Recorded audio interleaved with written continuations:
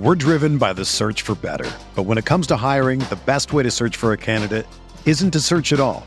Don't search, match with Indeed. Indeed is your matching and hiring platform with over 350 million global monthly visitors, according to Indeed data, and a matching engine that helps you find quality candidates fast. Ditch the busy work. Use Indeed for scheduling, screening, and messaging so you can connect with candidates faster. Leveraging over 140 million qualifications and preferences every day, Indeed's matching engine is constantly learning from your preferences, so the more you use Indeed, the better it gets. Join more than 3.5 million businesses worldwide that use Indeed to hire great talent fast. And listeners of this show will get a $75 sponsored job credit to get your jobs more visibility at Indeed.com/Blue Wire. Just go to Indeed.com/Blue Wire right now and support our show by saying that you heard about Indeed on this podcast. That's Indeed.com/Blue Wire. Terms and conditions apply. Need to hire? You need Indeed. This podcast episode is brought to you by Coors Light. These days, everything is go, go, go. It's nonstop hustle all the time. Work, friends, family expect you to be on 24/7. Well, sometimes you just need to reach for a Coors Light because it's made to chill. Coors Light is cold lagered, cold filtered, and cold packaged. It's as crisp and refreshing as the Colorado Rockies. It is literally made to chill. Coors Light is the one I choose when I need to unwind. So when you want to hit reset, reach for the beer that's made to chill. Get Coors Light in the new look delivered straight to your door with Drizzly or Instacart. Celebrate responsibly. Coors Brewing Company, Golden, Colorado. Abner Mares is a world champion boxer, Olympian, sports commentator, and most importantly, dad to two little girls. Beloved by abuelas and hardcore fans alike, Abner is a pro at entertaining the world both in and out of the ring. On Blue Wire's new podcast, On the Hook with Abner Mares, we'll hear from Abner, his family, fellow athletes, and other people who made him the boxer and the man he is today. They chat about topics like the state of boxing, Abner's journey from a kid on the streets to boxing champ, his American dream, sports, music, culture, and family life, being a husband, and even being a girl dad. Listen to On the Hook with Abner Mares wherever you get your podcasts. Episodes in English out on Tuesdays, and episodes in Spanish out on Wednesdays. Blue Wire. Welcome back. This is the Big Blue Banter New York Giants football podcast. I'm Dan Schneier, joined as always by my co-host Nick Filato. Today we're here to give our quick reaction, quick takeaways recap of the Giants' 20-19 victory over the Washington football team, leading both teams to 1-5. The Giants are now got their first win of the season, but also their first divisional win of the season, which could come into play if the Giants become a different team than they showed this season and even today, as I'll get into shortly. I'm not too enthused by this win, unfortunately, and I know some people are not going to be happy to hear that. Everybody wants the positivity. Everybody hates the negativity, but I'm just going to call it like it is. That's how I've always done this. That's how I always will do this thing. So why don't we get a different perspective? Nick, did you feel any differently about this win? And I'm not going to say it was all negative for me, so let me just hear your overall takeaways from this W. It's hard to come across wins in the NFL, Dan. It really is. I'm glad Joe Judge got his first win, but yes, the offense still does not look stellar by any means. I thought the defense played well. I thought the defense stepped up when they needed to, and that's what you have to do in order to win football games. Yes, there were some third downs, there were some fourth downs that they gave up, but I'm not going to belittle or besmirch the defense for that. I thought the team got their first win, Joe Judge era, and that's excellent to me. I think that's excellent for the locker room. I think we can all accept that this team isn't the most talented football team, but they're not as bad as the Jets, but they're not the most talented football team. I feel good about this win. I do. I don't feel great about the team necessarily, about how the offense played, but in order just to get a win in the Joe Judge era, get that monkey off of his back, off this coaching staff's back, there's something to be said for that. It's huge for Daniel Jones, our second-year quarterback as well. So, yes, I'm glad this team won. I'm happy for the Giants that they got the win, that they don't have to deal with another losing game locker room for a 6th straight week to go to 0-6. Mm-hmm. I'm happy for Judge to get the win. only thing I'll say that is a bit different from your take, so we're pretty spot on in that regard. The only thing I'll say is I have heard the locker room narrative, I guess you can call it, line, whatever it is. We're starting to build a culture, starting to get wins. It's starting to be good for the locker room. I've heard it too many times now with this team.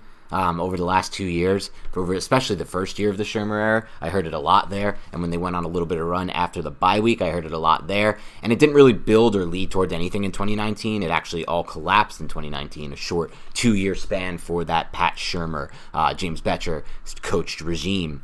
So I'm not going to get excited by that. I'm not going to believe into that. I'm not going to really buy into that. To me, this roster still requires an incredible amount of turnover, an incredible amount of development to become a competitive roster. I really look up and down this roster across the NFL, and it almost stuns me how poor of a job Dave Gettleman's done in 3 years. It's stunning when you look at it. But in this game, I mean, you can say what you said is correct. I mean, the coaching on defense is good. I know the Washington football team did a better job than the Giants with time of possession. I know they had almost 100 or more than 100 yards more of total offense, or just under 100 yards. They were 337, Giants were 240. But a lot of that was because the Redskins had 69 plays on offense, and the Giants only had 46. So on a per-play basis, they weren't necessarily more efficient than the Giants by any means. So I really thought Graham did an excellent job there, especially, again, with what he's working with on the defensive side of the ball. Keep that in mind. That's super important. And I think he dialed up some really good play calls. The play call that Fackrell looped in and got the sack on that forced the fumble that Tay Crowder scooped and scored on, that's a great play call. And there were a lot of third downs I thought he did an excellent job fooling the Washington football team on. But ultimately, Nick, in the end, they won this game because they didn't make the stupid mistakes they had been making the other side. They weren't the team that had the forced fumble return for the touchdown. You know, they weren't the team that couldn't convert the 2-point conversion at the end. But they were the team that did allow the Washington football team to drive down all the way to the field and score, and then obviously have that opportunity. So that wasn't a great final possession. There's a lot of other things. I mean, the interception thrown by Jones, me and you are just stunned that was called an interception. It's a stunning play stance. It's a stunning upheld by the committee. I looked at that play 5 to 10 times. I don't see it any way how they could call that an interception. He obviously hits the white before any other body part hits anything else. There was no knee. It wasn't anything like that. And that was on a first down. Yeah. Now that's and so like when you factor that in, it's like, okay, so maybe they could have won by even more. Maybe it wouldn't have ultimately come down to that. And especially when you factor in they were up 13-3 when they had that stupid special teams penalty on a 4th and 9 punt that allowed Washington to go for it on 4th and 4, later cutting it to 13-10 before half. Really, it felt like I told you this during the game. It really felt to me like, how the heck are the Giants only... I think I said it when they were up 3 at one point. I was like, how the heck are the Giants only up 3 at this point? Or whatever it was. It's like, this game, they should have completely... In my opinion, they should have completely blown out the Washington football team based on the flow of the game, which is kind of what gives me pause, I guess I should say. I have some issues I want to get into with the coaching. We can start there if you want to, or we can start with some other things like the good. I mean, the good is the Giants have some seriously quality players. James Bradbury is performing like a number 1 cornerback in the NFL for any team, and probably a top 3 cornerback or 2 or 1 really in the NFL right now. I mean, he had the interception, which is an awesome awareness play. He almost made another acrobatic interception. He didn't really match up or shadow Terry McLaurin the way they played this game, which is fine, and he didn't really give many big plays and covered. So I really feel like the Giants landed like an all-time, maybe like a Plaxburgh, Antonio Pierce type of free agent signing there. Absolutely, and you can't disregard Blake Martinez either, who was all over the field. He got dinged up in this game, was able to kind of go out there, and the grit of this team is just amazing, really, with the amount of guys who were injured playing in this game with Dexter Lawrence, Darius Slayton, Blake Martinez. They were all dinged up, and they were all able to kind of gut it out and get this win. And I want to kind of touch on something you said a little while ago about the culture. See, I had to disagree just because this Giants team, this is a new head coach. I think that this kind of stuff is cyclical, and I do believe culture is a big part of that.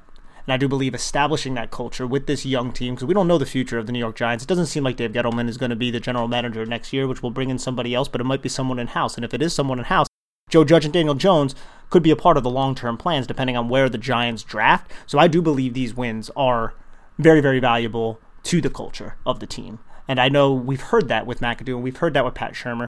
But again, this kind of stuff is cyclical.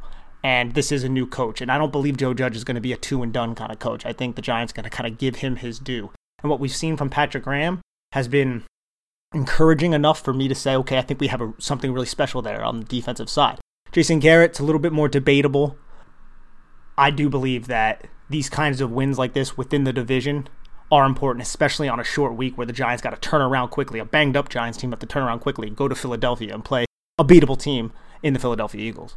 Yeah, I'm not trying to take away anything from the win or say that it's definitely not possible, so I don't think we disagree there. Okay. I'm just saying I'm a little more skeptical of it because I bought into this narrative before. The Pat Shurmur year, his first year when they were terrible at the beginning of the Shurmur era, and then flipped it around in that second half and beat a bunch of bad teams like the Washington football team is. I mean, we have to keep into perspective here. This was a 1-4 Washington football team. This was not a win over a 3-2 team. And in the same sense, this wasn't even like a 35-point win over the Washington football team. They had that the Shurmur year. If you remember, they went into Washington in that second half and totally just destroyed and demolished that Washington football team with Eli, with Barkley, with the first, with that Pat Shurmur team coming into its own. And so this wasn't that by any means. And I am a little skeptical to get too excited about Joe Judge's future with this franchise, because I do believe that coaching played into the reason why this was a 1-point win for the Giants that came ultimately down to the Washington football team failing to convert on a 2-point conversion and making a really stupid decision. Not a stupid decision, but having it's a terrible play by Kyle Allen to hold that football, to lose that football, then it bounced right into Tay Crowder's hands. He didn't fully, grasp it at first, but it kind of hit off and then took a really nice bounce in stride, and then he's able to return that into a touchdown.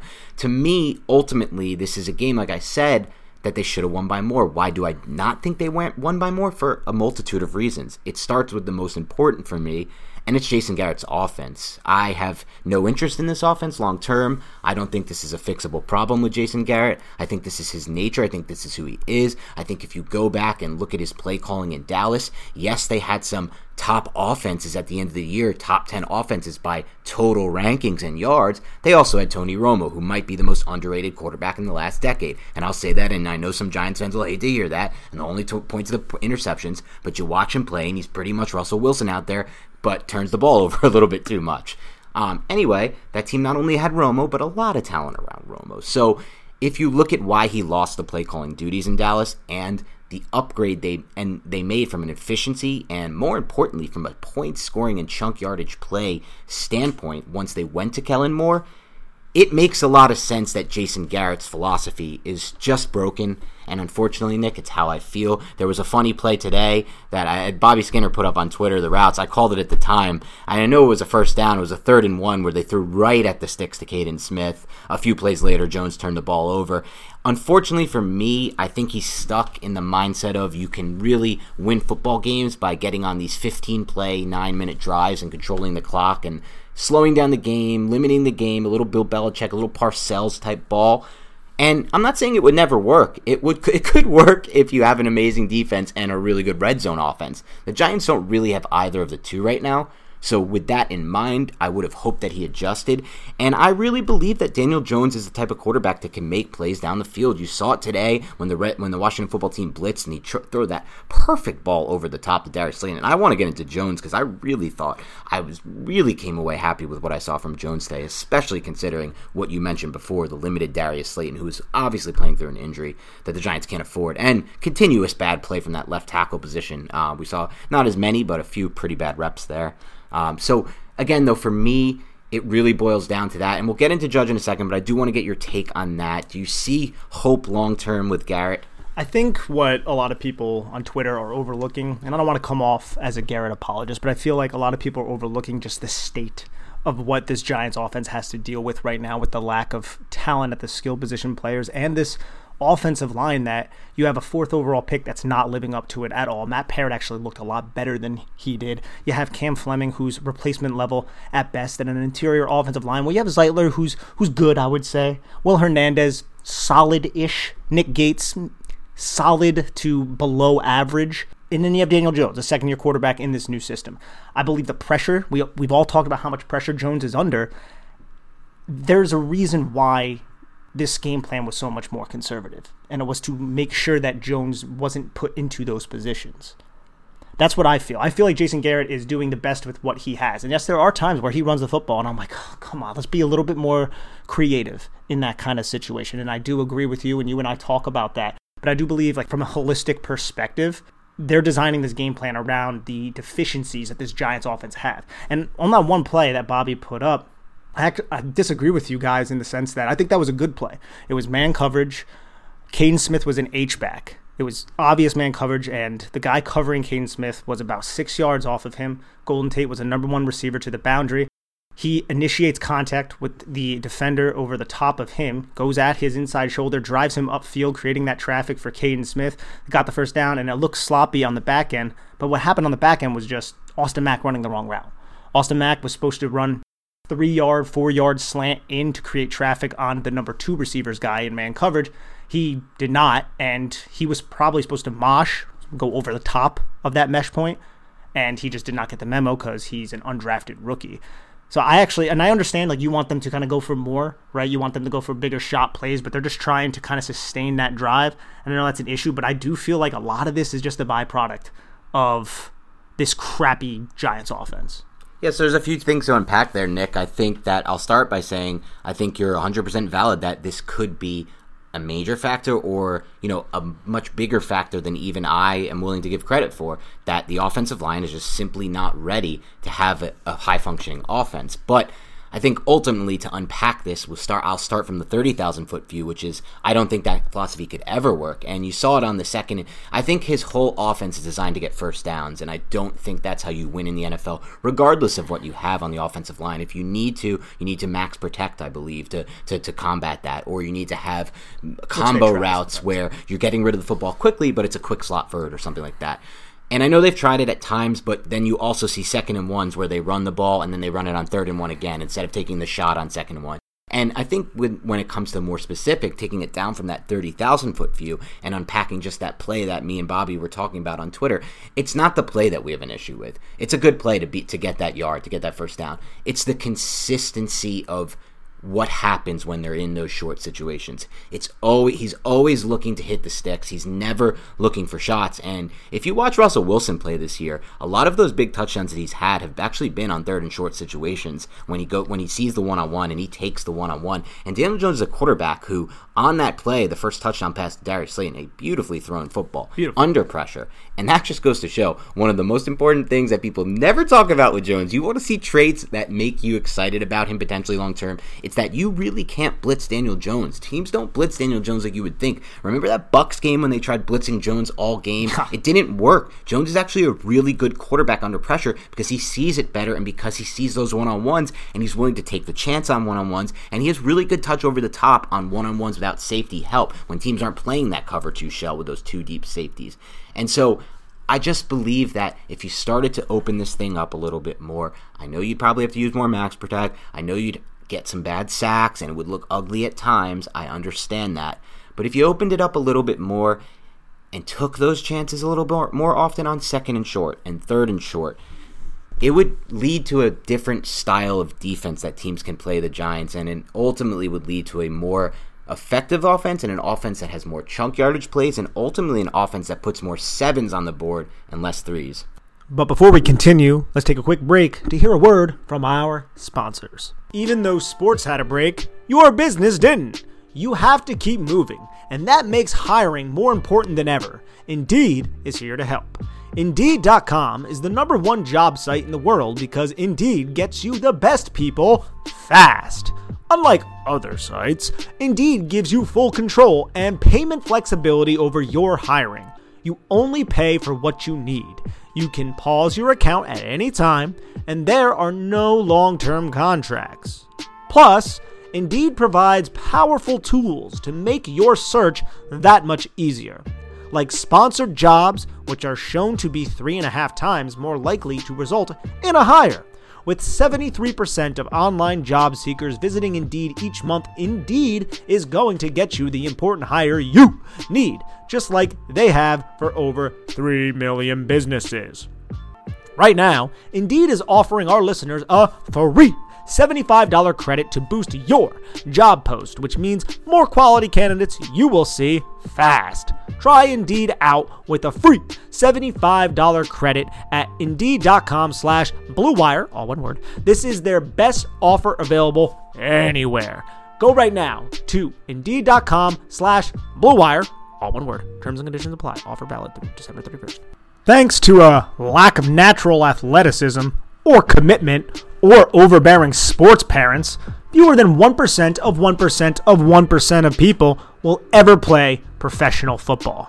But instead of entering the NFL, they've joined another league, the League of Football Watchers. This football season will be different, and Pepsi is here to get you ready for game day, no matter how you watch. I don't know about you guys or gals, I love to sit there and drink some Pepsi when I watch the New York Giants possibly win a football game. It's all great. If you got yard work to do, quenches your thirst. Amazing stuff. Pepsi is the refreshment you need to power through any game day, because Pepsi isn't made for those who play the game. It's made for those who watch it. Pepsi, made for football watchers. In theory, that would work. But I do feel like certain times this season where they've tried to do that, it's resulted in Daniel Jones finding his way on his ass. Yeah. And that's the big issue. It all comes down to this offensive line, specifically the tackle positions. I would love for that. I would love for them to be a little bit more aggressive.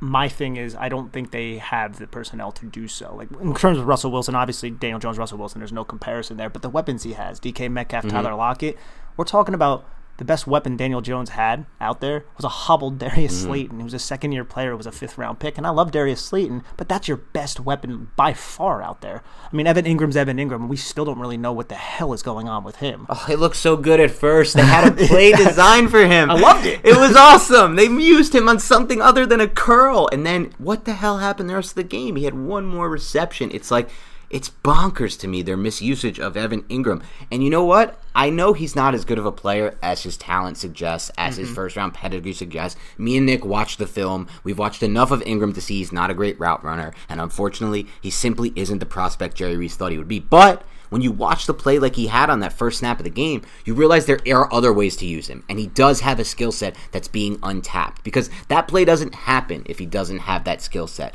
And when you use him more like that, it opens everything up, and he makes bigger plays because he has more opportunities to make bigger plays. But again, it just didn't happen the rest of the game. Mismatch nightmare is what we've always heard about Evan Ingram, especially when teams run man coverage out there and you want to use it in the vertical game. But that also goes back to maybe they're not throwing the vertical seam as much because they can't protect the quarterback. The issue for me on that whole thing, though, is they didn't really protect the quarterback all that well last year, and they threw all the verts last year.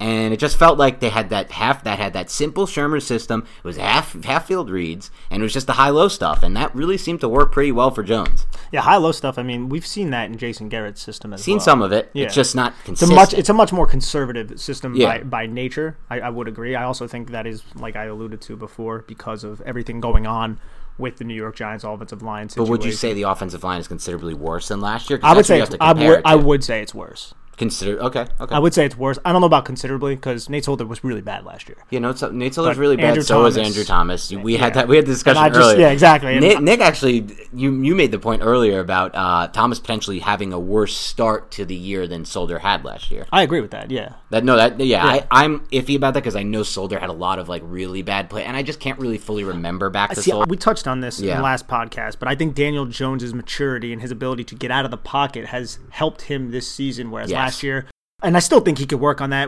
Which game was it specifically where it really kind of showed its ugly head? It might have been against the Rams, where we're like, oh, Jones, you got to get out of the pocket. You got to get rid of the football. You're internal clock. There was one of the games this year where we kept kind of harping on that on the podcast. I think it was Bears, potentially. Maybe it was the Bears game, but that's a tough defense. Outside of that, he's done a much better job. And I think that's the big difference to why Daniel Jones extends plays and why they're able to move the sticks sometimes. It's because of his ability to extend plays with his legs. I completely agree with you. This offense, to me, is only moving because of Jones. Oh, very underrated part of his game is his ability. Like, even simple things There's nothing going right with this offense right now besides Darius Slayton and Daniel Jones. Yeah. That's the only, and occasionally Devontae Freeman gives you a nice play. Occasionally. You know what? Freeman looks better than I expected. Occasionally he gives you a really nice cut, and he gives you a really nice play. Besides occasional Freeman nice cuts, Darius Slayton, and mostly Daniel Jones, this offense, and in my opinion, I know, I'm maybe too harsh on this, but I think the system is not doing Daniel Jones or this offense any favors. So really, it's kind of all Jones, and that's kind of what makes me a little excited there. I want to talk a little more Jones, but I first don't want to get off the point of where we originally started with this, and I want to unpack it fully. And it's that you see, or you're confident. I don't know if I should say the word confident. You think that Joe Judge is not a potential 2 and done. And I'm not, and so before I want to preface this by saying this so no one puts these words in my mouth or thinks I mean this, because everybody, whenever, it's funny, I post some stuff about Andrew Thomas on Twitter struggling, literally just pointing out his play through 6 weeks that both Nick and I have both said was poor. And everyone's like, you're calling him a bust, you're saying he has no chance. Like, that's not at all what you're saying. You're literally just pointing out his play so far, and it has been very bad, and that's analysis. It's literally the definition of analysis. I want to make this clear. I'm not saying I think Joe Judge should be a 1-and-done coach, or I'm sorry, a 2-and-done coach. I don't think he will be. I like some things about him, but I have some serious concerns about Joe Judge, and it boils down to his conservatism in game. That's my number one issue with Judge, and unfortunately for me, I think it's a very important and big issue for an NFL head coach. I'll start with the most troubling call of the game for me. It was a combination of plays. It's 3rd and 1 at the Washington 37, and they line up heavy, tight personnel.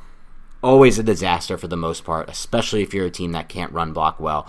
Even if you are, it's very hard to convert in these situations. You're tipping your hand, and then you're doing exactly what you're tipping. The play obviously doesn't work. I mean, there's one receiver out there. They have a fullback in. Washington gets the penetration, and the Giants lose a yard. Now it's at the Washington 38 on 4th and 2. My thought here is that if you're going to go like this on 3rd and 1 and pack the formation in and run it right up the middle like that behind a fullback and it doesn't work, you better sure as hell have had a 4th and short play planned. You better sure as hell not decide that from the 38-yard line for a kicker who, by the way, has made 55s this year, and an offense that, in my opinion, has done pretty well passing the ball on 3rd and 4th and short situations. That's where Jones at his best, because teams mostly counter that with man coverage, and Jones does a really good job of drifting in the pocket to find the man, or running, or doing different things to get those first downs. But what does he do? He punts the football and gets 20 yards of field position here. It goes to the Washington 18. I don't care if that punt goes to the 10 sometimes or the 5 sometimes. It's too risky. There's going to be a chance of it a touchback or being a punt around. There's going to be a chance of you getting somewhere between the 20 he got and the 25 yards of field position, and that is never worth the upside of the 4th and 2. The 4th and 2 should be converted at a very high rate. And even though I agree, this offense doesn't have any talent on the offense, has talent, but they're not playing well on the offensive line. Doesn't have much talent left on receiver. I get it. But Daniel Jones has done pretty well in these situations. The Giants were 7 of 11 on 3rd downs this game, and those weren't 3rd and 2s. This would have been a 4th and 2. Those weren't down and distance 2 yards to go situations. Some of those were longer, and Jones completed them. And so you got to have some faith in Jones, someone who's proven he can do it, to get those 2 yards, to keep the drive going, to keep the clock moving, to get into scoring range for at worst a field goal. And to me, it's a horrendous decision, but unfortunately for me, Nick, it's not the first. He's made these throughout the games. He did it against the Steelers. I feel like the problem for me, Nick, is that it kind of compounds on itself with Garrett's philosophy of always getting to the sticks and always getting that first down and ideally getting those 15-play long drives, assuming that you can always get into the red zone and then convert in the red zone from 7 instead of 3. And it kind of builds on that, and we're seeing a lot of these type of games where the Giants win this game by a point where they could have easily lost. They had a Rams game where I felt like they played a really good game, but ultimately they made that punt in Rams territory, and Cooper Kupp had the long touchdown to break open the game. Steelers, very similar situation. They kind of started to flip things. They went on that long drive, 15 plays, 9 minutes. Jones threw the red zone interception. That's all thrown out the window. You could look at every game the Giants have played this season, and they've all been this style, and I think this is the style Judge wants. And I have more hope in that regard that it's because of what you were talking about before when it comes to Garrett. It's because he just looks it down, up and down this roster and, thinks this is his best chance to win a football game straight up. But ultimately, I think this is coaching. I think you're coaching in this situation not to lose. And when you coach not to lose, I agree entirely with what Ron Rivera said after the game. He wants to teach his team to play games to win. That's why he went for that 2-point conversion. That's why he said he went for both of those 4th down conversions, both of which they completed. First, the 4th and 4, after he got the momentum from the penalty on the punt. That's an unreal call by Rivera there. Just an unreal call. It's 13-3, almost the end of the first half. If he just punts that again after it goes to 4th and 4 instead of the 4th and 9, and that's all the momentum back to the Giants. He says, I have an opportunity to grab momentum, and he takes it. And instead, he gets it to 13-10 before half and gives his team a chance to win the game. Ultimately, I think that's how you should always be coaching. And if this becomes a consistent thing with Judge, I'm not sure I'm sold on that long term. Also, the fact that Ron Rivera pinned the Giants at the 1 yard line with that punt and still elected to go for it.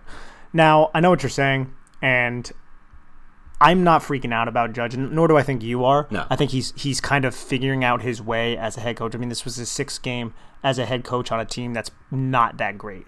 In that specific situation, I would have liked to see probably a field goal attempt, but the caveat, me saying that, is I don't know what the wind was at the time. I don't know how strong the wind was, and we all know, I'm sure, Joe Judge was fully aware of that. With that said, though, you're up.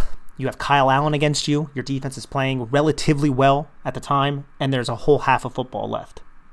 That's one thing that I'll say, I guess, I don't want to stick up for him because I kind of tend to lean towards what you're saying. I would like a little bit more aggression. But at that point of the game where you have a whole half of football and the offense of the opposing team is not good and you're home and your defense is playing pretty well. I mean, they forced a 3-and-out the next possession. I know what you're saying from a philosophical point of view, but I'm hoping that with a better team comes more aggression. And we've seen Judge be aggressive too, like the fake field goal that wasn't a touchdown because Cam Fleming couldn't get his ass down on the ground. We've seen some little wrinkles here and there. So I don't think he's going to be like an Anthony Lynn.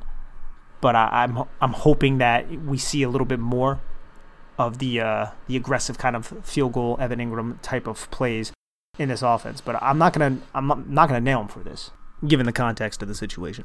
Yeah, there's no doubt. I'm not trying to nail Joe Judge whatsoever in this regard. Nailing is not a thing. But for me, it's a concern. I agree. I understand what you're saying. You're punting it back to Kyle Allen. But ultimately, that was the same decision he made against Jared Goff. It was the same decision he made. Ultimately, you're not going to be playing the 1-4 Washington football team every week. And if you want to be a good football team, you need to have that winning mindset in my mind.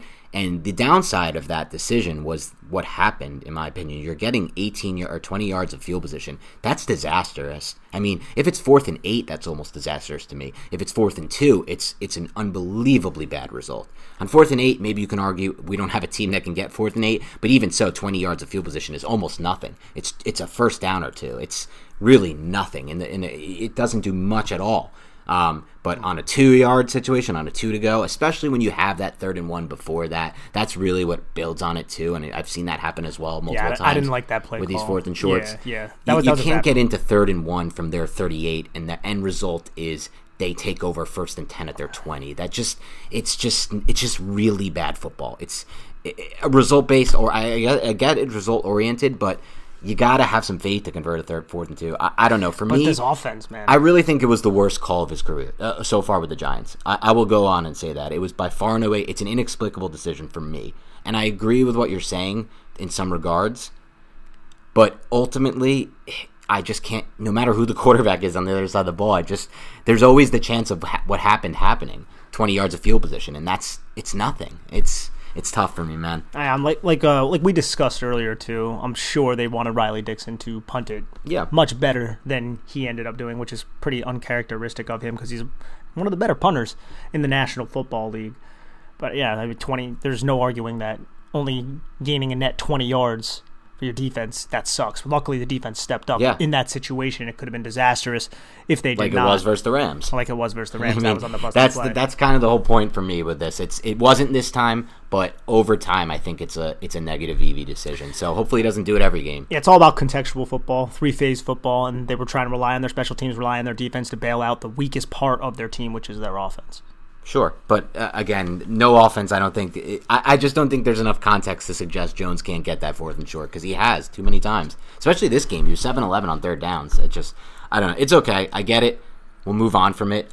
For me, that's the one reason why I'm probably not sold on Judge. I don't mind any of the other stuff. I don't mind the hard practices. I don't mind the way this team's playing good football for him. But ultimately, if he is a conservative style coach that's playing more so not to lose than to win, I don't ultimately think he'll be here very long. So we'll see what happens there. But hopefully that changes, and hopefully as the roster improves, we hope. It's hard to imagine this roster won't improve moving forward because really, looking at it from when Gettleman took over to now, I actually think it's a worse roster, which is just amazing in 3 classes where you have top 6 pick. And it just goes to show that there should really be no argument for Gettleman, unfortunately. And as you guys know, listeners of this podcast, I'm not an anti-Gettleman guy. You may think that now, but I was pro-Gettleman for a while, and so was Nick. We were both liked his early stuff. And he had a really good free agent class, good job, but it's all about the draft, and he's not doing well there right now. And of course, they still have a season to develop there, but we'll see what happens. But let's talk about some players in this game. Let's talk about Daniel Jones, because he ended the game only 12 of 19 for 112 yards. I don't think that was at fault for him. The Giants, it was a weird game where the Giants only had 6 possessions. And like you said, they really just don't have many options in that passing game, unfortunately. And when you combine the lack of talent at the skill positions with the offensive line that's still developing and a system that's really just designed to get to the sticks, it makes it really hard, in my opinion, for a quarterback to have success. But even in that regard, he still had a high completion rate, had a couple big chunk plays, and then ran the ball for 74 yards on 7 carries, which was leading the team again. He's their leading rushes. Not every week, but there's another week where he's their leading rusher, which is obviously not a good sign long term. But it is a good sign in the sense that Jones has this part to his game. I really feel like Jones has another tool in his tool set here. I watch Jones and I think about, and I want to get your take on Jones in this game, and I want to get your take on this take too. I watch Jones, I watch some other quarterbacks in the NFL, and I think for me, Jones, I used to think his ceiling would be a Matt Ryan type. Now I kind of feel like his ceiling, and this is not a bad thing, this is a damn good thing if you watch this guy play football over the past 2 years, is Ryan Tannehill. I really like what I've seen from Tannehill. Tannehill's a guy who they ruled out. They said he's terrible. And then the minute he goes to a decent situation with, a good situation, a really good situation, he becomes a quarterback that with time can make a lot of plays with both his legs and arms. And I really feel like Daniel Jones is that quarterback. We haven't gotten a chance to see it often because he doesn't have a lot of time. But if he did have a lot of time in the pocket, I feel like teams would have to do different things against him, like blitz him. And I think he's a really good quarterback against the blitz, so then they would kind of be exposed defenses. Right now, they can do a lot of the same thing against Jones because of the reasons we've discussed. So with all that in mind, I want to hear your take on that, but also your take on how Daniel Jones played today. I think you can draw parallels. I think it's fair to draw parallels between Ryan Tannehill and Daniel Jones. Obviously, Daniel Jones will need to progress a lot more. Took Tannehill quite a while, but Tannehill was also under the evil regime of Adam Gase coached team, like Sam Darnold is learning about right now. But I thought, in terms of this game, Daniel Jones played pretty well. He wasn't asked to do all that much. He made the most of a 49-yard run. He was the leading rusher, like you already said, and he only had to drop back 19 times. Yeah. And he completed 12 of them. Was sacked the one time by Ryan Kerrigan, which was in the first quarter when Cam Fleming got beat inside by Ryan Kerrigan. So Chase Young, Montez Sweat, very good against the run, it seemed like, but weren't as big of a deal in terms of rushing the passer. And I also think that's because of the incredibly uber-conservative play calling that Jason Garrett had, which was by design, as we've already talked about on this podcast. But what he was asked to do was good. The interception, look, he's trying to throw it out of the back of the end zone there. He didn't put enough on it. I don't think it was an interception, but he still shouldn't put it anywhere near play in that kind of situation. And that was also, they were trying to bring Caden Smith from the backside of the formation to kind of pick up the guy off the edge. What is that? I think it was that play really confuses me. You really think that Caden Smith can come from the backside and take a free blitzer by the time that play needs to develop? Like, it's too quick of a play. It's too quick of a drop for that to work, in my opinion. Yeah, I think on that play it was a play action, if I'm not mistaken. Yeah, you can't do play action and have someone come around, a tight end come around the formation and be expected to pick up a free blitzer. It's insanity. Yeah, they were trying to sell the run with Caden Smith doing. So they're hoping he's crashing the D end, I guess. Yes, and I'm trying to see if Matt Parrott missed up on that play. We're probably gonna have to wait for the all-22. I don't think he did. But it could be a communication error. It could be a communication error between Parrott and Will Hernandez on that one specific play. Because I think it is, to be honest. I think Matt Parrott, looking at this play on my computer, Matt Parrott blocks down with Will Hernandez, which I do not think you're supposed to do. You're not covered. You have somebody who is shaded to your outside. That's your guy. And so Smith basically essentially is just supposed to be chipping, and instead Caden Smith's supposed to be just running into the flat. Right. Running into the flat and man coverage. Instead, he has to block on that play. Unblocked, yeah. So that was a mistake of a rookie third-round pick. And that's kind of how all this stuff ends up spiraling downward. Obviously, Daniel Jones, the protection seemed like it would have been set up. It's not like Washington did anything exotic with the way they rushed the passer, at least it didn't look like from the broadcast version. It was just Matt Parrott blocking down on a guy who was lined up as a 3-tech when he really didn't have to. And Will Hernandez, you could tell on the play, is totally shocked by the fact that Parrott did that. So that's just a really bad mistake by somebody who's kind of playing because Andrew Thomas missed a meeting, but also low-key because Andrew Thomas has not been good. Yeah, I don't know. We'll have to wait to see how that one unfolds with the Thomas thing. They said it's because he missed a meeting. He owned up to it after the game and said that was the case. But then Pert got another series in the third quarter, which we're talking about right now, towards the end of the third. So it's like, I get if the meeting thing happened. The whole thing was kind of weird because Pert started the game. That makes sense with the whole meeting thing. But then he comes back in the game after Thomas didn't execute that 3rd-and-1 block that led to the situation we just discussed before, where the Giants were then they made the decision to punt on 4th and 2. So I ultimately think he was kind of re-benched for play. It's hard to know. I don't know what's going on with that situation. Only thing we do know is that Thomas it's another game we can't chalk up as anything but bad, unfortunately. And we'll wait to see the All-22 because there could be good stuff in that in Thomas's reps. But the rep on the rep on the missed run block play was just terrible. At least from the broadcast. It looked like he just got beat inside. Yeah, he just got beat inside. At all. The play was completely blown up because of it. But I want to talk about Jones a little bit because, like you said, he only dropped back 19 times. So there's not too much of a sample size, but there were some really big-time throws he made. The first one we talked about already, but it shouldn't be undersold because his ability to drop that ball over the top to Darius Slayton in the perfect spot and his ability to really just make you pay when you blitz Daniel Jones. He had made him pay in his first game ever against the Bucs. He did it a lot under Shermer, and he's going to do it a lot in his career for as long as he plays with the New York Giants because he's a really good quarterback at when defenses send extra blitzers. It's really him at his best. He sees man very well, and he has really good touch over the top, and his arm talent is there. I mean, I'm going to talk about another play in a second where I loved what he flashed from an arm talent standpoint, but ultimately, this is why you would get excited about Daniel Jones. And when I bring up the Ryan Tannehill point earlier, it's just to say that people counted out Tannehill despite the fact that he had a lot of the same traits that Jones has and that he did a lot of things well that Jones had because he never played with anything around him. It's very similar. I know he doesn't have Adam Gase, Daniel Jones, and I'm not going to compare Adam Gase to Jason Garrett, though I'm not going to give Garrett too much more props than that. But just from a personnel standpoint around him, he doesn't have Derrick Henry. He doesn't have that Titans offensive line. He doesn't have A.J. Brown, and he doesn't have a system where he gets a lot of time, most of his dropbacks, which is what Tannehill gets. They get to use a lot of great play action where he has all day back there, and he can do what Jones can do as well, really well when he has time.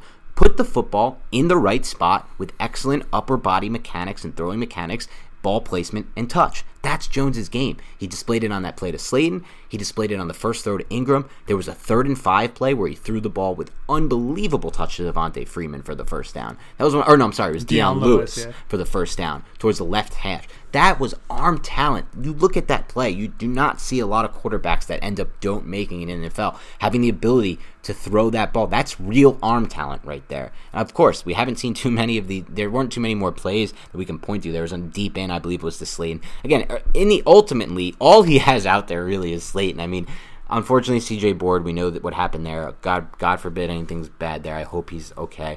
But, you got a washed Golden Tate out there for the most part, unfortunately. And I'm going to take my crow for that one because I thought that was an excellent signing by Gettleman. I thought and even last year, it looked like a great signing. He was great last year. I don't know what's going on with Tate. I think mentally he's checked out. That's my just guess. Don't quote me on that. I'm not basing it off of reading anything or hearing anything. I know when he got to New York, he said, I don't want to play for a loser. I didn't sign here to lose. And this is just what they are. They're a 1-5 team. So I ultimately think he's a little bit checked out. But the point is, it's not like he has too many players to make these big throws to. But when he has time, or when you blitz him, he tends to make good plays. I really believe that with Daniel Jones, and it's a really good sign moving forward. So those were the 3 passes that stood out to me the most. And obviously, like you said, a small sample size. But I came away from this game plus grades for Jones. Very impressed from the broadcast angle. Yeah, I'm actually excited to see that All-22, as we always are, because last week we saw he left a couple plays on the field. He did the week before. We always kind of see, we nitpick a little bit, but there are some times where we see Daniel Jones leave some plays on the field. I'm intrigued to see if he did on this one specific game against the Washington football team. But, hey, man, 19 times he dropped back. 112 yards, 1 touchdown, 1 pick, 74 yards on the ground. That's what I want to see. Now, one thing I'll say about that, though, is I did not like that one hit he took. He takes a lot of big hits. And I'm not talking about the roughing one where he's slated. No, I'm talking about the one where lands his right shoulder. And when you keep leaning that right shoulder and you're throwing shoulder, it's going to be one time he's going to get up, and it's not going to be good. You're going to get what Sam Darnold had Yeah. Now, that's not because you ran into somebody. It's because you got slammed, but you're going to hurt your AC joint. Yeah. You're not going to be able to throw the football. I know. He takes a lot of big hits. I'm going to see Colt McCoy out there. And it doesn't he seem needs like to get down it faster. doesn't seem like they're coaching that out of him, really, yet. No. You haven't heard much about that from Judge or Garrett. So ultimately, I'm not sure what's going on there and why they're allowing him to take these big hits. But I agree with you. He take a few less yards and get down. Let's summon the beat reporters. Summon the beat reporters to go out there and ask Coach Judge, and hey, can we get Daniel Jones to slide like a yard before so he doesn't get murdered by some safety with momentum? Yeah, I mean, ultimately, I agree with you 100% on that. I want to point out one thing more on the offense before we move on. It was interesting. Austin Mack played, and I was actually excited to have him out there because this was a guy that we liked as a UDFA. And he's big out there. He almost looks like an Ingram type tight end. And they had one design play for him. It didn't really work, and that was it for him. I want to see how many snaps he had, his routes. I want to kind of watch if he can create any separation. He's someone I'm a little bit more excited about than like a CJ Board or even somehow like a Golden Tate at this point. So I want to see if there's anything there because they really, really need some kind of spark at the skill position right now. They're ailing, especially if Slayton's going to be playing hurt or not suiting up for this Thursday, which is certainly a possibility on a short week. They need someone to step up in the skill positions. Just one or two players, but certainly one. Sterling Shepard practiced a little bit last week, so I didn't expect him to be out there week 6. But the thought, maybe, if he's further enough along, he'll get activated on Monday or Tuesday, and he would be available for Thursday. I think that might even be a little bit, like I would say that's like a 40-60 chance. Like I'm not betting on the majority. Yeah, right. It's a possibility though. But I do feel like after the Thursday night football game, once we go into week 8, he may be available for that, which is good. I mean, Sterling Shepard. He's not DeAndre Hopkins. No one's saying that, but I think he could be very valuable to Daniel Jones, very valuable on third downs, very valuable executing some of these route concepts that some of these other receivers aren't as crisp.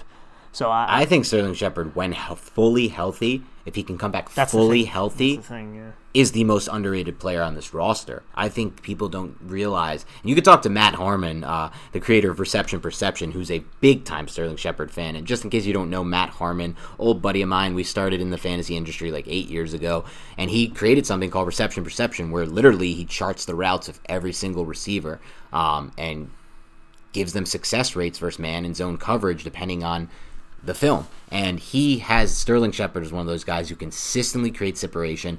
And it's if you ask me and Nick, we'll tell you the same thing. Watching his film over the last however many years of the New York Giants, he's been their best route runner. Nick Turchin said he was a better route runner than Odell Beckham Jr. He said that. He's on. You can listen back to a podcast. I don't know exactly which one it is. Hit him up on Twitter. He'll tell you that he said that in 2018, I believe it was. Or it was it was the last year of Odell. I believe it was 2018. He called him a better route runner on film than Odell Beckham Jr. And I mean, that could be the case. Like, Sterling Shepard gets open, he creates separation. He's going to be a massive addition for this offense, if healthy. So I agree with you there. Before we move on from the offense, I want to talk to you about one player, and it's kind of leads me to a question I'll then ask you. I think when we watch Nick Gates on the All-22, it's never like as rosy as it seemed on the broadcast. But he is a guy who has 1 or 2 or 3 or sometimes a few more reps every game that are nasty, that are awesome, that really make you think he has talent and upside. My question for you is, if that's the case and you're evaluating a player who flashes at times on the offensive line but overall body of work has a lot of inconsistency, is that someone you believe they can build out going forward? I feel like it's somebody that you try to work on, but it's someone you try to upgrade on. Because you need to be consistent. So you still want to upgrade, yeah. Yes. You don't think the flashes can lead to more consistency. It's more. I think you evaluate week by week, but you want the main things on an offensive line is consistency, continuity. So you want both of those C's, right?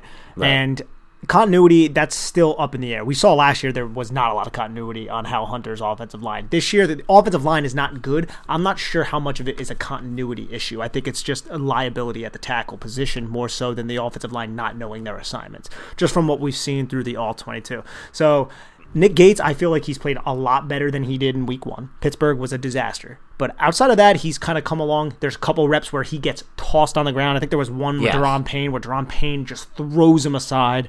So I think he'll always be somebody that we're, as Giants fans, looking to improve upon. But I like to have him on the roster because he is a swing player who can play multiple positions. Yeah, and when he comes in and he plays them, he gives you a few awesome reps. And like you said, he still gets overpowering at the point of attack far, probably more too often than you would want from a starting center. I'm probably with you long term. Maybe we're not time to get excited about him as a building block in that sense, but as a reserve swing guy who can play a lot of positions, this is what you want. You want a line that has depth. I mean, the Chiefs had to turn over their starting right guard, and they haven't skipped a beat because they had Remmers, who's doing a really good job for them at right guard. And you see that with the Patriots, who have had to turn over multiple starters this season on the offensive line. And until today, where they finally crapped out on offense because their offensive line was missing like 3 starters. Shaq Mason was placed on COVID and like 2 their centers out, and they missed like 1 other, and then finally it fell. But even with 1 or 2 injuries there, they had the depth. And I think that's a good sign on Nick Gates' part. And I'll say this, I've seen more from him than I ever saw from Spencer Pulley. Yes. Yeah. More positives, I mean, yeah. I totally agree with that. And it's also that mean grit factor that you were just talking about. He's gritty, man. Yep. That competitive toughness is very, very high with Nick Gates. And that's something that I feel like you want to establish on the offensive line. You want to be tough. You want to instill that. You want people to feed off of that in your locker room. And Nick Gates does that. And we saw after the Rams game, he was fighting with Jalen Ramsey and stuff, sticking up for Golden Tate. I mean, yeah, you don't want unnecessary penalties or anything like that. I mean, he hasn't gotten any yet. So. but you want somebody who's going to stick up for his teammates. Every time Daniel Jones gets hit, there's number 65 with his long hair right in that person's face. And I want to see that. Yeah, I'm with you. All right, let's turn it over to the defense side of the ball before we wrap up. And just some quick takeaways there. We've talked James Bradberry. We've talked Blake Martinez. I want to talk a little bit about a few other players with you. Let's start with Leonard Williams, who I thought had a really good game. And again, he's a very consistent player. My question for you with Leonard Williams is, do you agree with that assessment of him in this game and then overall? And do you believe, based on that they should make him because that's what he's going to want, one of the highest paid defensive linemen in the NFL? Making him one of the highest paid defensive linemen is something I'm still a little tentative on. While I say that, I also acknowledge that I feel like he's a very underrated player. I feel like a lot of people don't acknowledge a lot of the great things that he does on the defensive line in terms of eating up double teams, in terms of splitting double teams and making tackles behind the line of scrimmage, at the line of scrimmage, maybe a yard from the line of scrimmage. There was a sequence in this game where I think he sacked Kyle Allen and then he made a great play on the edge, and it was just like the guys were in the booth were just gushing about Leonard Williams. But he does that a lot. And we watch the All-22, and we see Leonard Williams always making plays or always being a reason why a running back has to cut back towards other Giants defenders, because he doesn't really get out of position. He's very fundamentally sound. He maintains his gap discipline, and he's very long. He's very strong, and he's very active with his hands. And he has a very, very strong punch as well. So I'm a big Leonard Williams guy.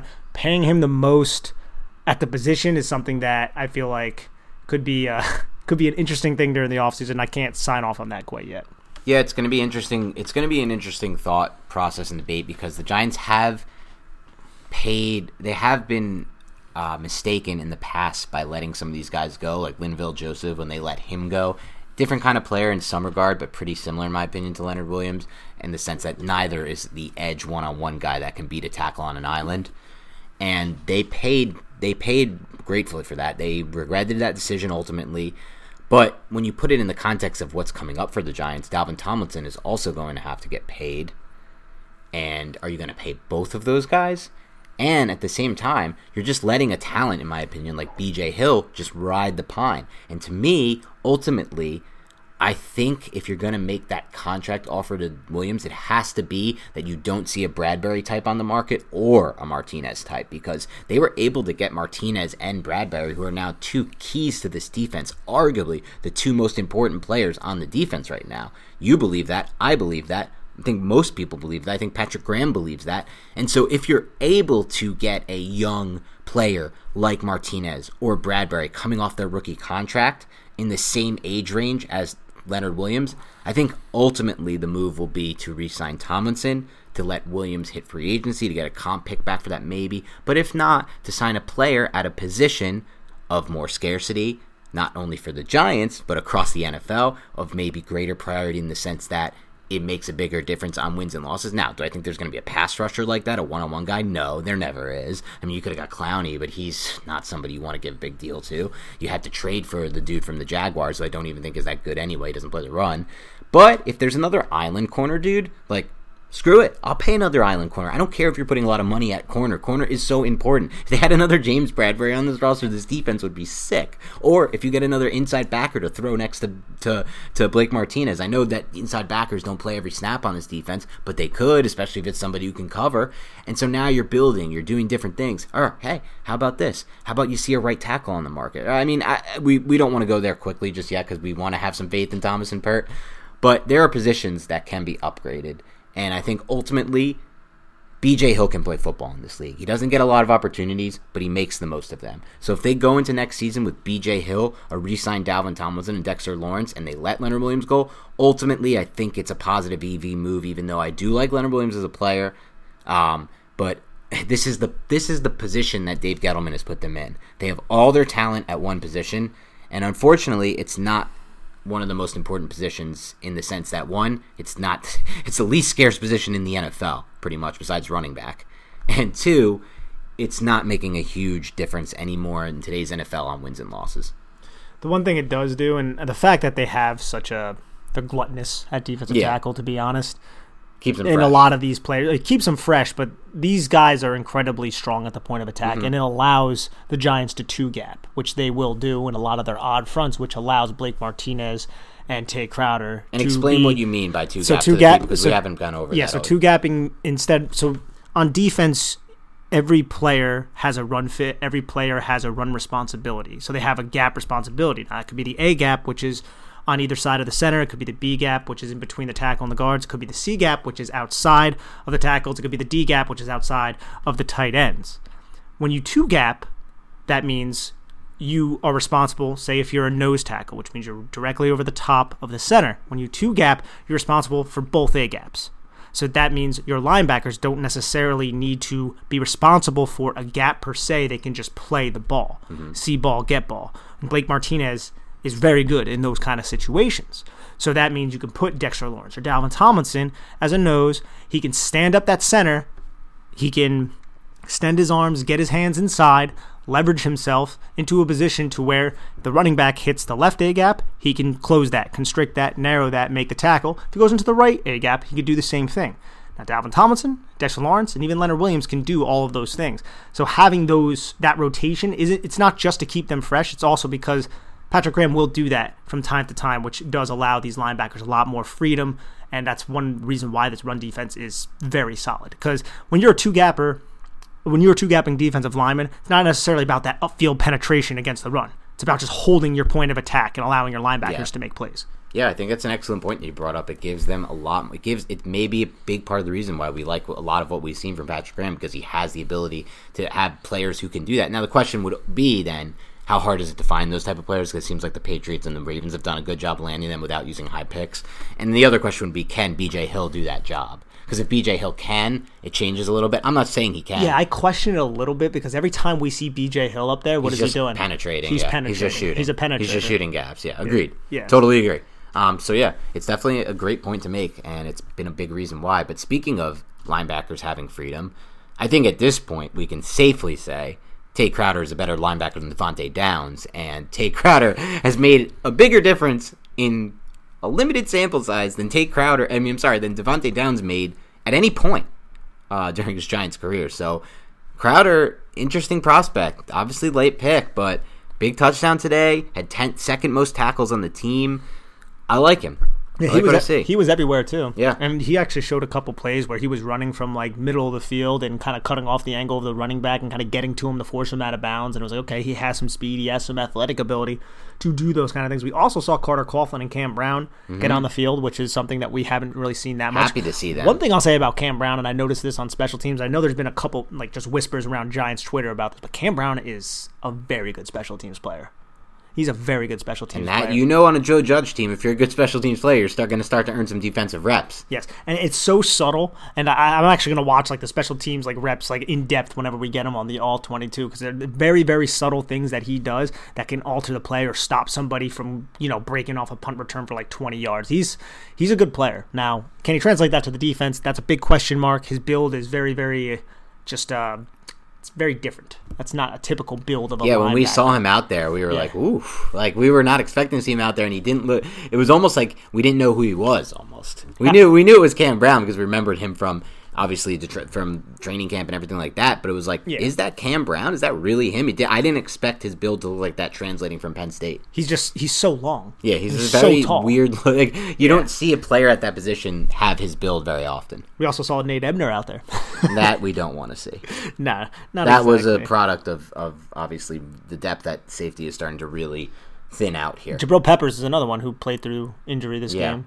He was the Peppers situation. I mean, this guy's been injured his whole Giants career at this point. I like him when he's out there too. He's like really more impactful than people realize. He's not what I thought he would be. I think at this point, at least, I'm almost ready to say that. I had such high expectations for him coming from Cleveland because he had such a good year. The year before he got traded to the Giants, it looked like he was breaking out as a two-way safety.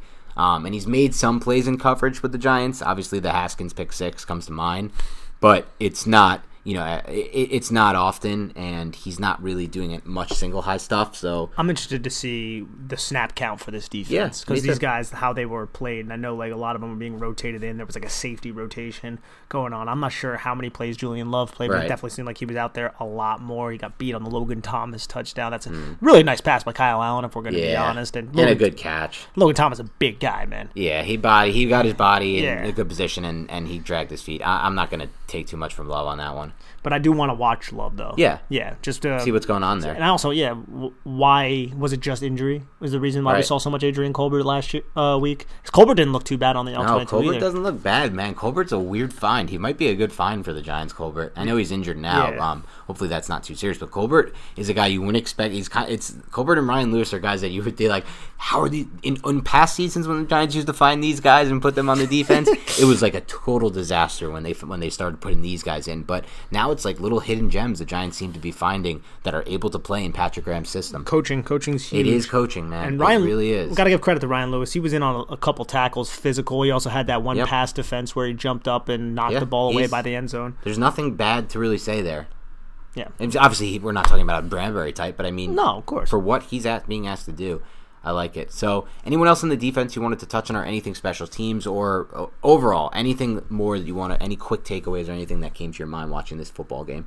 No, I think I'm good, man. Just ready for the good old ALL-22. Yeah, man. I can't wait to do it. And hopefully for everyone listening into this podcast, you enjoyed our quick reactions. You enjoyed the show. Last week, we also did the All-22 and an interview with Fred Smoot. That was fun. We're going to try to keep doing interviews with former players and hopefully coaches to try to really break down this game and this team and this roster a little further in depth for you guys. Give a little bit of a different feel, different energy to the podcast. So hopefully you enjoyed that. If you did enjoy it, let us know. We love your feedback on Twitter. We love everything you've said. I know some of the feedback has been, my mic seemed to be a little bit blown out. Some of you have been saying, so we're working on that. We think we might have fixed that for this pod. Hopefully we did. Otherwise, as usual, like we always say, please do us a favor and help us grow this podcast. You really can play a big role in that. All you have to do is follow us on Instagram at NYBigBlueBanter, where Sean runs our Instagram, and he does a hell of a job, man. Sean is putting up content multiple days per week, cut up clips, quotes from the show. So anything you want there, engage with us there. I'm going to try to get more active in that as well and replying to you on that and interacting with you there. But as always, we'll obviously always talk on Twitter. And then the other way to help us grow the show, besides just telling your friends and family and anyone else who likes the Giants in the Twitter sphere or, in your walk of life, is just to rate and review us on iTunes, where, a 5-star rating and a review will go a really long way, as long as, in addition to your downloads. So again, thank you to everyone who listens to this podcast, who sticks with us through all of these losing seasons, a team that's 1-5 right now, and you're still so active, still so engaged, still so interested, and it makes it awesome for us. This would not be fun without you guys. I can tell you that straight up. I had a conversation with Nick about this earlier, and it's the damn truth. You guys are the reason why I want to keep doing this during a season where the team is 1-5. And it says a lot about the interactions and the community. And I just can't wait until this team gets good again, because it's going to be so much fun to do this podcast when they're good. So keep an eye on the Big Blue Banter. We're going to keep trying to do more interviews with players, more different kinds of shows, and eventually we'll start to turn the page to the future of this franchise. So good things ahead. Thanks again, and go Giants. The wait is finally over. Football is back. You might not be at a game this year, but you can still be in on the action at BetOnline. BetOnline is going the extra mile to make sure you can get in on every possible chance to win this season. From game spreads and totals to team, player, and coaching props, BetOnline gives you more options to wager than anywhere else. You can get in on their season opening bonuses today and start off wagering on wins, division, and championship futures all day, every day. Head to BetOnline today and take advantage of all the great sign-up bonuses. Don't forget to use promo code BlueWire, all one word, at betonline.ag. That's BlueWire, all one word. BetOnline, your online sportsbook experts. This is the story of the one. As a maintenance engineer, he hears things differently. To the untrained ear, everything on his shop floor might sound fine, but he can hear gears grinding or a belt slipping. So he steps in to fix the problem at hand before it gets out of hand. And he knows Grainger's got the right product he needs to get the job done, which is music to his ears. Call, click Grainger.com, or just stop by. Grainger, for the ones who get it done.